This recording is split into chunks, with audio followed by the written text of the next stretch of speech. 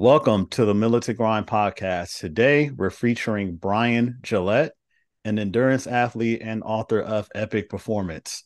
Known for his 205-mile run around Lake Tahoe and a 4,000-mile bicycle tour across the United States, Bryan exemplifies incredible physical and mental endurance.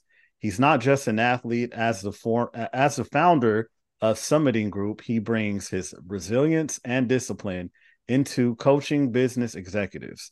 Join us as we explore Bryan's journey of pushing limits and achieving extraordinary success in both sports and business. Bryan, how are you today, sir? Sherman, I'm doing well. It's nice to be on your show and good to meet you. Good to meet you too. Good to meet you too. So I read your story and I was like, wow, I have to know how this guy does it.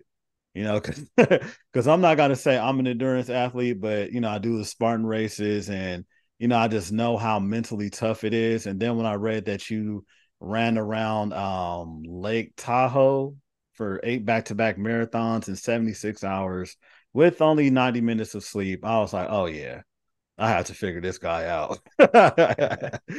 Well, if you figure me out, let me know, Sherman. And if you could let my wife know as well, that would be great. Oh, okay. Yeah, because I know you're a different, so it takes a different human being. You're like a small percentage of men in the world, so. And I think there's a little bit of a myth there. I'm not some superhuman that can do things that, most of the stuff I do, I think anybody can do. Mm-hmm. Running 200 miles around a lake is extremely difficult. There's no doubt about it. But you hit on it when you were talking about this kind of in the intro and the Spartan races. It's mental. Yeah. And it's being able to work on that mental capacity and build it up. It's like a muscle. So I don't look that I'm anything different than anybody else listening to this podcast.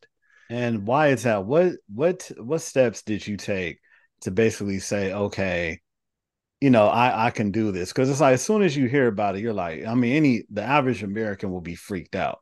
Even to run like 5 miles, people, the average person probably cannot do it. And well, so actually, there's two things. There's the average person may be freaked out. Yes, I agree with that. The average person can't do it. That one I think we should dig a little bit deeper into. When I've looked at, I mean, let's break it down into something smaller, into a marathon. Most people can understand a marathon. A lot of people know the distance. It's 26.2 miles. Most people haven't done it. So only, I was reading some statistics, only about 1% of the population, of the US population's done a marathon. And so there's 99% that haven't. I actually think probably 99% of the population could do it. Now, you may be listening and go and say, oh man, I couldn't do it. And I would say, I bet you could.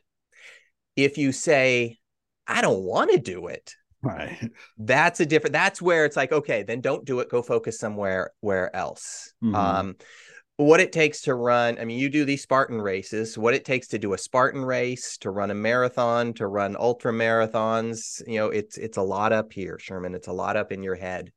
And that is a muscle that we just have to build up. You don't start off running 200 miles. You don't start off it's like, I'm going to go out and do a Spartan race. You start off doing something smaller. Right. Most people don't start off running a marathon. They start off and they're going to go out and I'm going to run 2 miles. And then I'm going to run 4 miles. And then I'm going to run a 10K. And then I'm going to run a half marathon. So you work your way up. Right. And build into these things. And you build that confidence that allows you to go after you've run a half marathon. It's like, maybe I could run a marathon. And so, yeah, so there's baby steps to everything, basically, right? But it's kind of amazing how we all know, I mean, at least if you're, over 20 years old, that certain things it just takes steps to learning how to do and, to master it. But we look at, like say the end goal and say, okay, no, I don't think I could ever do it. So what do you think it is with like the average person that has them look at a marathon and say, oh no, I cannot do that.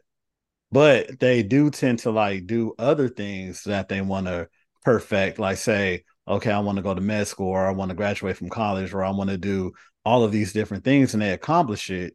even knowing that the end goal is kind of, is major. Right, right. I think a lot of times when people say I can't do it, Mm-hmm. is in their mind, they're thinking, I can't do it now. I can't do it now, given the resources I have, given the how in shape I am. If you asked me to go out and run 50 miles today, I would say, I couldn't do that today. I'm not in the shape to run 50 miles. Could I go out and run 26.2? I sure could. Mm-hmm. Um, so we often think of what can I do today versus what do I have the possibility or the capability to do tomorrow. Mm. So when you say I couldn't do a marathon, yeah, well, maybe you can't do it today, Right. but what do you need to do to prepare yourself to do it tomorrow? Right. What type of exercise do you need to do, and what type of what type of food, what type, so that's where we often get stuck, is I'm thinking about if I can do it today. The other thing is, you use the example of, somebody that went to med school. It's like, that's a pretty big marathon. Right. It's a major one. It's something my son is thinking about, and so they have the capability. If let's say they successfully made it through through med school, they have Mm-hmm. that capability to achieve big things. Right. Then you tie it into that marathon. It's like, do they really want it? How badly do they want it? And I talked to a number of people, Sherman, because as I was writing the book, I interviewed 100 executives and ultra distance endurance athletes to understand, how do they push themselves? How do they reach these new limits? And a lot of them said, you have to understand kind of that why. Why is it? What is it I want out of there? And I'll give you an example. This is a guy who ran a fairly large, successful engineering business. And he's also an Ironman. So he had both the executive as well as the endurance side. And we were talking, I was asking him, I said, what keeps you up? What keeps you going? When you just don't want to train, because from doing your Spartans, you got to get up early in the morning and train, Yeah. or you got to stay up late at night and train, and you got to train and train and train. I Mm-hmm. said, what keeps you going? And he said, Bryan, he goes, what keeps me going I get it, why I get up in the middle, at 3 or 4 in the morning in order to go for a swim or a run or a bike ride, is I think about my uncle who died on the couch because he was overweight. And and I thought, kind of, tell me more. He goes, so my uncle, he hurt his back. And when he hurt his back, he kind of was sitting down on the couch more. And when Mm-hmm. he was sitting down on the couch more, he would get heavier. And then that would make it harder for him to go out exercise, which would make him sit on the couch more. And you see this just negative spiral. And eventually he just died of kind of being overweight and not in good shape. He goes, I never want that to happen to me. So at 3 or 4 in the morning, when I'm trying to figure out if I want to get up out of bed and go for a run, I think of my uncle. So how do we have that why in us to understand, what's going to get us to that finish line, whether it's med school, whether it's the end of a marathon? Got to really understand, why are we doing this and why do we want this so badly? Hmm. That's interesting because say for my most difficult Spartan race, which was the Beast in Big Bear, California. So it was on the ski slopes, Mm. and man, it was drastic because I'm at sea level in LA, and then I go to the mountains and it's high altitude and Mm-hmm. I can't breathe. But it was so easy to quit. I would say at mile two, I could have understood anybody to quit. But total, it was 15 miles. But at mile two, you are burnt out because Yeah. every 8 steps you're taking, like you're done. So people take 8 steps, stop, catch their breath, do another 8 steps, and you will see this throughout the whole entire race because of the high altitude. But at the end of the day, I told myself I do not want to go home without a medal, and I do not want to go home to my family without a medal. Yeah. I don't want to give them an excuse saying it was too hard or I didn't Yeah. know I was what I was getting into or whatever. And they, even though they could have understood, because I honestly did not know what I was getting into. I had no idea I was going against second most difficult Spartan terrain in the world that attracted endurance athletes from all over the world. Yeah. But I finished it. But it was all mental toughness. But I had to, dig in and find a pain point. Like how would you look going home saying that you quit? And you've been waking up at 4 in the morning every single morning, working out for this race. And that's a powerful one that keeps people going through a lot of events is, Mm-hmm. yeah, it's easy to quit. But in 24 hours, when you're sitting on the couch and you're comfortable and you're thinking back, how are you going to feel that how I quit? Mm-hmm. And who are you going to let down? Because your family probably supported you to get to that start line. All right. And so if you don't do what your job is to go from start to finish. They got you to the start. Mm-hmm. If you don't go from start to finish, that's on you in many cases. Now, there are some times when it's like there's an injury, there's a safety issue where you got to quit, but that's not what you and I are talking about right Right. now. So you finished, and what kept you going, Sherman? Just Um, that yeah, just thinking about, disappointment and being yeah, disappointed in myself if I did quit. But yeah, then along the way, there were people that also encouraged me to keep going. So good. we all knew that it was hard. Yeah, So it will be a guy, Pat, keep it up, bro. Keep going, man. You got this. I mean, we're not racing against each other. We're just a group of people trying to finish the race. And it was just yeah, so much positivity because we're all suffering. yeah, So, along the way, people were, they were feeding me, giving me supplements like, hey, if you have a cramp, use this mustard, mustard packs. mm, So it was kind of like a surreal moment. And I would say that it was kind of spiritual for me because it was like I had to dig deep, yeah. and I was so exhausted that my knee and I'm not sure what part of my leg, but basically when I was walking, my muscles were so worn out that I could feel my bones clacking together. So And when you finished it, you probably felt just great. oh Just yeah. yeah, Yeah, I think I cried. yeah.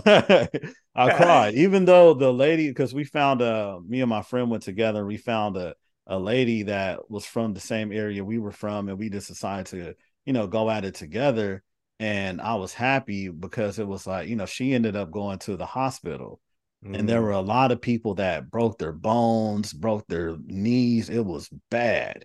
yeah. So I just like after you finish, it's just kind of like, wow, it's a breather. You're relaxed, Yeah.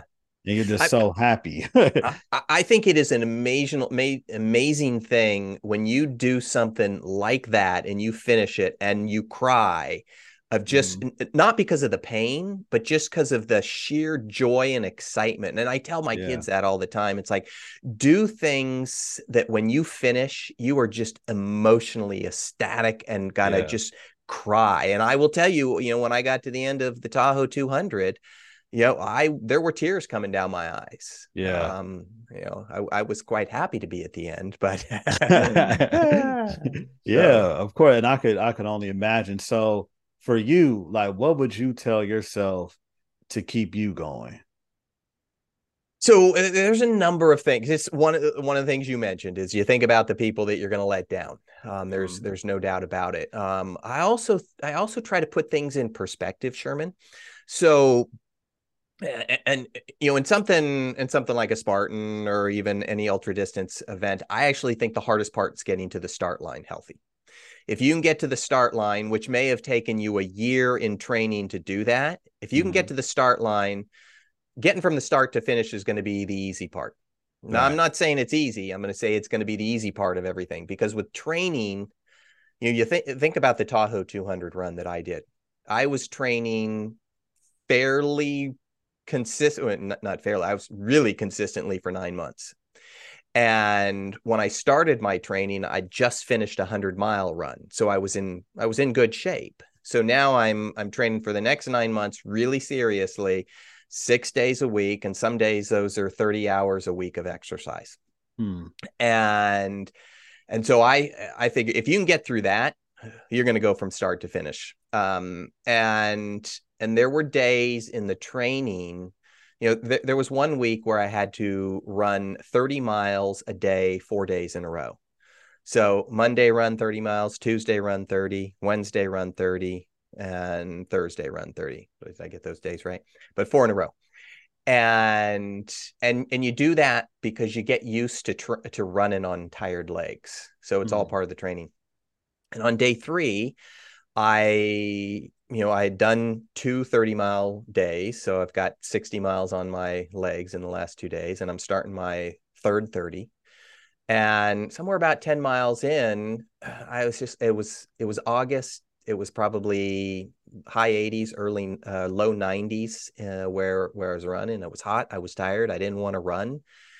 And I thought, oh man, I just don't want to do this. And my legs were tired. It was hot. And I kept Mm-hmm. thinking, I could be home in like half an hour, and I'll be sitting, but the pain will be gone in an hour. And then I thought of a friend of mine who was going through breast cancer. Mm-hmm. And I thought, what I'm going through, I'm voluntarily putting myself into this Yeah. situation. She wasn't. I could at any point stop Mm-hmm. and the pain would go away. She couldn't. And I thought, she's persevering through. What I'm going through is pretty easy. Right. So stop whining, Bryan, and move on. And that's that was one thing that I got that kept me going. There are other things. It's just thinking about, okay, you break it down into smaller chunks. When you run 200, do a 200-mile run, you don't think about when you start that, oh, I got 200 miles or 205 miles to go. Mm-hmm. You think about, okay, I've got 15 miles to the next aid station. And in 15 miles, I'm going to get something to eat. I'm going to fill up my water bottles. I'm going to see my wife, whatever it is. Mm-hmm. And then you get to that aid station and you think, okay, I just have, 12 miles to the next aid station, and I could run 12 miles. That's easy. So you break it down into smaller chunks. You don't think about a marathon as being 26.2. You think about it as being maybe 5 mile runs and then an extra, one at the end. Yeah. Yeah. And so that just makes it a little easier mentally. So those are a couple of the mental games that I play, and it's gotten me to many finish lines. Wow. That's amazing. It's crazy that you said you mentioned your friend, because I have a friend that's paralyzed from the neck down. And Mm, so I'm like, man, he wishes he could get up and take a couple steps. yeah, You better not complain about anything, yeah.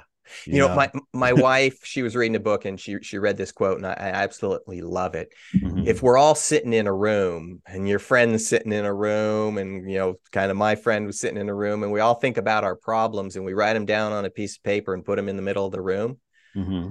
chances are we'd reach in and grab our own problems back. When I hear about your friend who's paralyzed, it's like, gosh, his problems are, harder than mine. Hmm.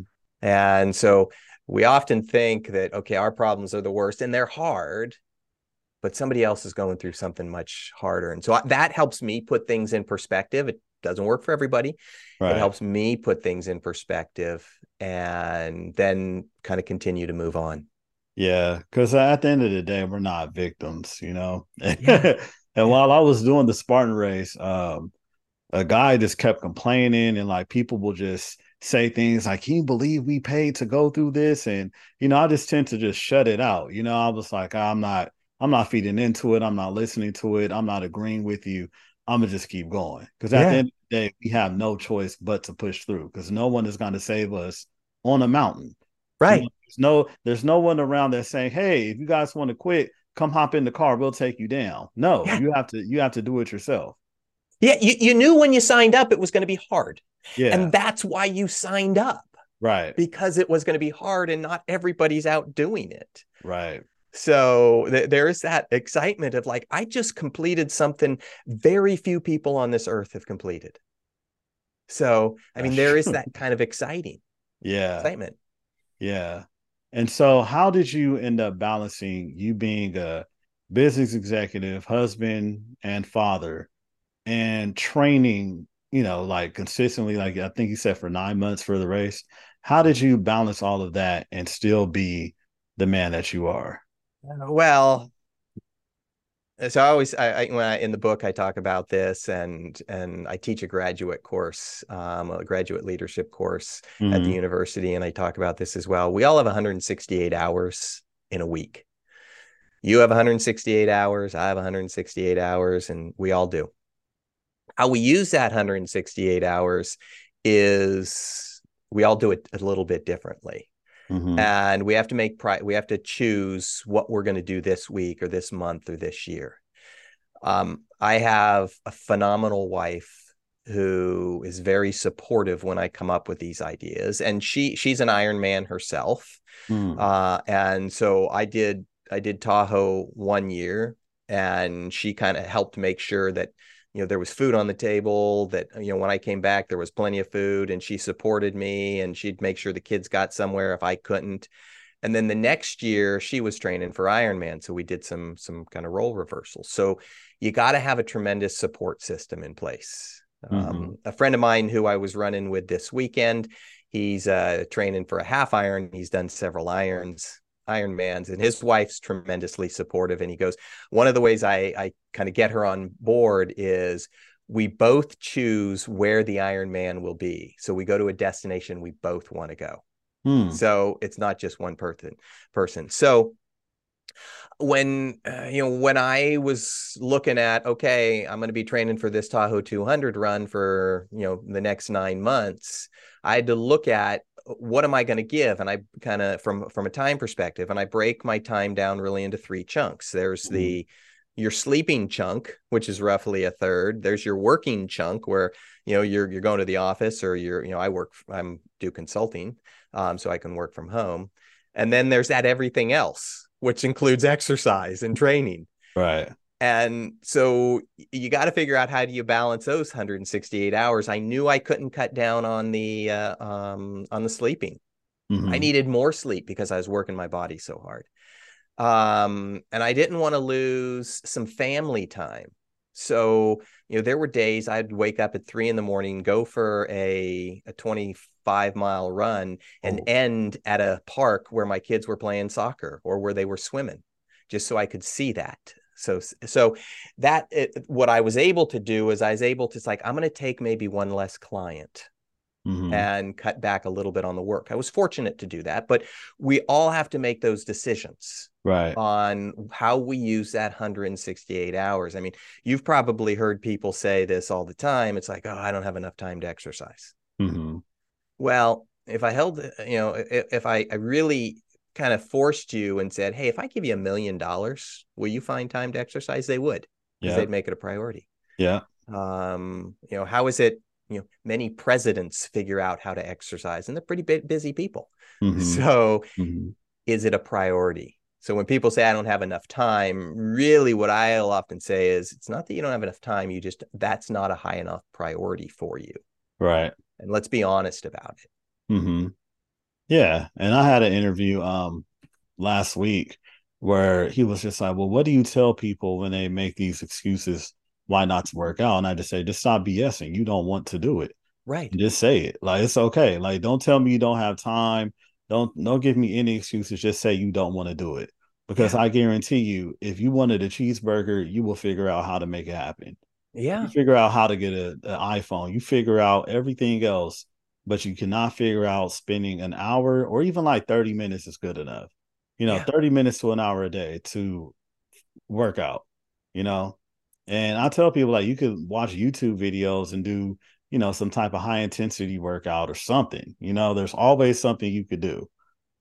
And I talked to another friend of mine. He's a CHRO, a Chief Human Resources Officer for a technology company here in the San Francisco Bay Area. He's Mm-hmm. also an Ironman, and I interviewed him for the book. I said, how do you find the time? Similar to what you just asked me. He goes, when you train for an Ironman, you need about 12 hours a week. That's kind of what he put. He goes, I can find 12 hours. That's Mm-hmm. like an hour and a half a day, and if it's a big enough priority, you can find it. Right. Think of all the time we waste watching YouTube, watching Facebook, watching something on, some on the TV. Yeah. If it's priority, you'll find it. A woman I did some work with, I was coaching her. She had had a heart attack, Mm-hmm. And that was a big wake-up call. Mm. It got her exercising more, changed her priorities. Right, right. So, I mean, let's hope that's not what causes you to do it, Mm-hmm. but it's a reshifting of priorities. Right, right. And so, what kind of advice do you give people when they're nervous about starting something like, say, a marathon or exercising or anything of that matter? I think the fact that they're nervous is a good sign. I Mm-hmm. will tell you, every time I've started something big, I am nervous. You know, if I stand, and I don't know how you felt at the standing at the start lines, if there were butterflies in your stomach, Mm-hmm. but I'll tell you, there were in mine when I stand at a start line, and that indicates that you're pushing yourself to a good level. Just Mm-hmm. that nervousness, and it's Right, normal, right. and it's okay to be nervous, because chances are, you look around, the people next to you, Mm-hmm. they're all nervous too. And some of them are going to say, "Oh, I'm not nervous," and they're probably lying to you. So, unless they've done 50 of them, but Right. I get nervous with anything big, Mm-hmm. like that. And I think they just recognize that that's normal. It's Right. okay. Then kind of back up and say, okay, what's the worst that could happen? Right. You know, Right. and more often, we often think of the worst. You know, you probably, on your Spartan, you may be thinking, oh, I could die. Realistically, that's not gonna happen. The Yeah. worst, the most likely worst thing that's gonna happen, you're gonna trip, maybe break a bone, or you're not gonna finish. Mm-hmm. That's often, you run in a marathon. What's the worst thing? Chances are the worst thing is you're not going to finish. And Right. then if that happens, do it again or figure something out. But that's not that bad. You're probably gonna live through it. That's funny that you say do it again because I know people that go through a traumatic time. Like say they planned on running and doing a race and then they break their bone. And then some people might quit forever just because they Yeah. broke that bone. But then there are certain individuals that say, hey, I broke my bone. I'm gonna keep going until I finish. They're that Yeah. crazy. Or Yeah. or they'll say, I'm gonna wait till this heals up and I'm gonna do it again. So Yeah. what's the difference between those individuals and the individuals that quit, as soon as they go against some type of roadblock? It's there are some roadblocks that, yeah, I legitimately, if I break a bone, I'm gonna Mm-hmm. stop, because I always Mm-hmm. have to look at the long. I'm gonna stop that race. Yeah. I'm not gonna keep going, but hopefully I'll come back. It just shows that perseverance that the people have. And I give you an example. So a year ago, last Thanksgiving, I got the idea of doing a 24-hour walk. Just Mm-hmm. walk for 24 hours. And I threw it out. I have two boys, and I threw it out to my family, to my wife and my two boys. My boys at the time were 14 and 16. And I said, "Hey guys, what do you think about walking 24 hours?" And my kids were like, "Yeah, totally, let's try it," which surprised me. And my wife then said, "Okay, yeah, let's try it." Mm-hmm. And and so I said, "We will start as a family and we will finish as a family. So if one person wants to stop, we all stop. This Mm-hmm. is we're doing this as a group." Mm-hmm. And my younger son, was having really bad foot problems early on, not early on, probably about 12 hours in. Mm-hmm. And so we were thinking, maybe we need to stop. And so I went and I talked to him. I said, why don't we just make it another 2 miles? And that would have been a full marathon. Mm-hmm. And then we'll stop. And he goes, "No, I don't want to stop." Well, and my wife had gotten in her head that, okay, we're going to be stopping. And so then, but we kept going. We got some Advil in him. It calmed his feet down, and he felt fine. And then about 1 in the morning, 17 hours in, I think it was, my wife said, "Let's stop." And so it's like, okay, one said we stop, we all stop. Mm-hmm. The next morning, and this kind of goes back to what you and I started talking about in the first part, is she goes, "I shouldn't have stopped. It was up here." But it kind of gets to where the question you pose is, my son then said, I want to try it again. Mm. And so about 2 weeks ago, we did it. And it was just me and him. He had a friend and I had another friend. So there were still four of us going. Mm-hmm. And because he felt he could do it. And So, and we so, so sorry, but this is yeah, walking 24 hours straight just walking. Yeah. with no, Just okay, no breaks, no anything, just we walk. I mean we would stop and we'd get food, and we stopped Okay. for lunch, Mm-hmm. stop for a half hour and get some lunch and sit down, and then we did the same thing for dinner. Otherwise you just walk, and Okay, we I walked got you. 54 miles. And so my son wanted to try it. So it Mm-hmm. was that kind of goes in, it's like, okay, we didn't make it the first time, let's try it again. Right. And I have a tremendous amount of respect, he's 15 years old, to be able to kind of, we failed, now Mm-hmm. let's try it. Mm-hmm. So I have that respect for somebody that like doesn't accomplish it but still wants to, Right. and goes out and does it. It's the person that doesn't accomplish it and still would like to, but then the question I ask, okay, in 30 years, are you going to regret not trying it? Right. So Right. Yeah. Wow. That's amazing. That's really amazing because I often, see people like, hey, I want to do something.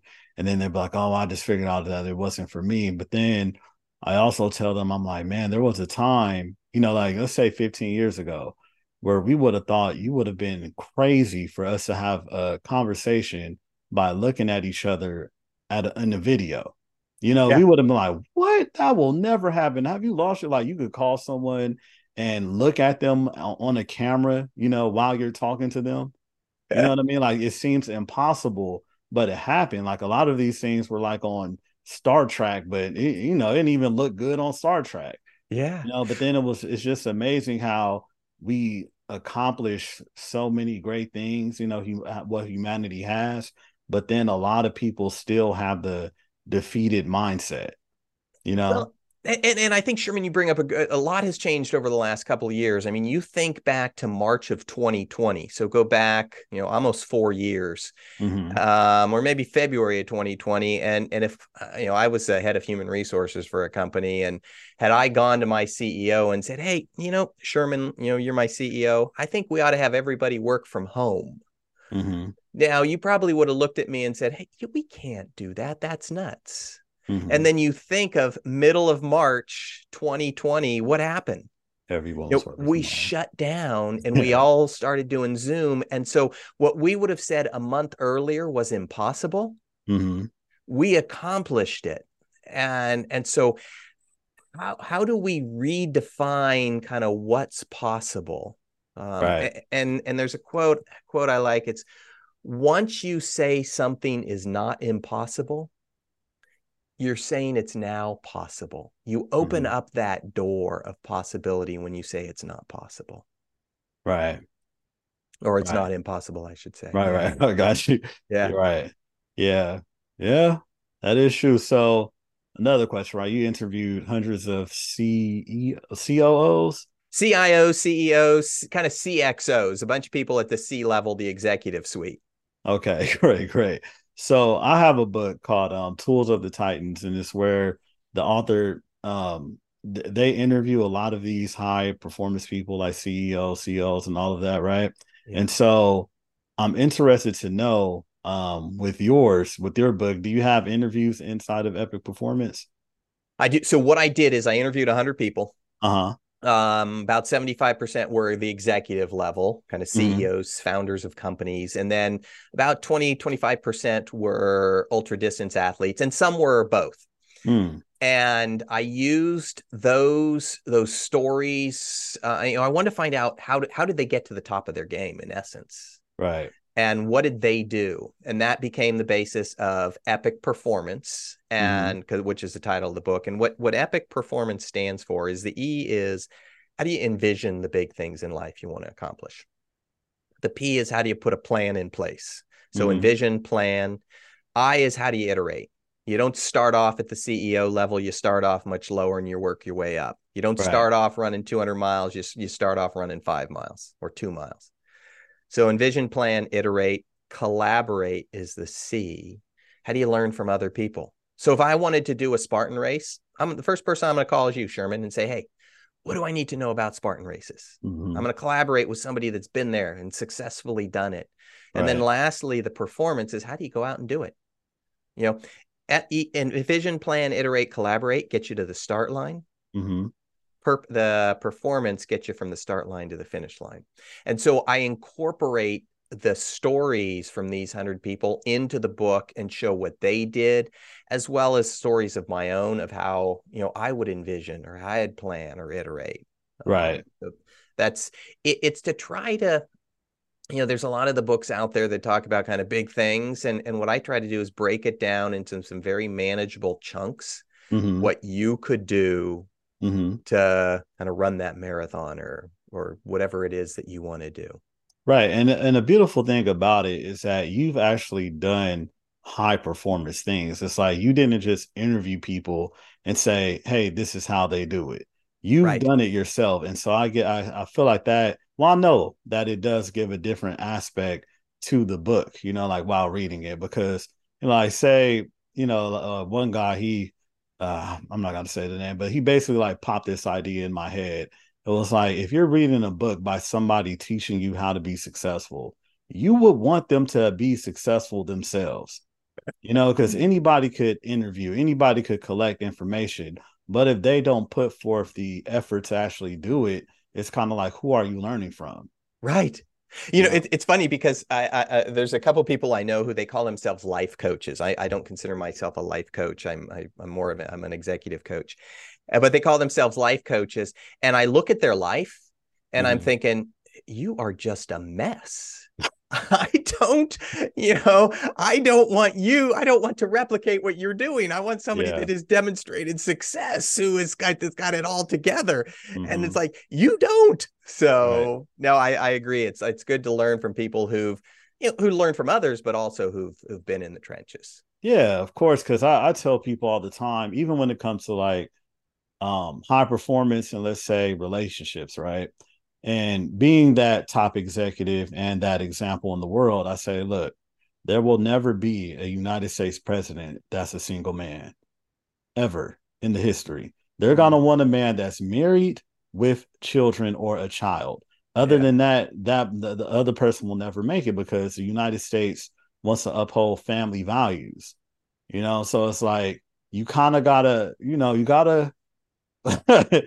follow that type of trend, because I even tell men in business all the time, it's like, if you're a single man, it's going to be hard for you to do business with other people because they're going to look at you like you have no, you don't have nothing to fall back on. Like you don't have no real responsibilities.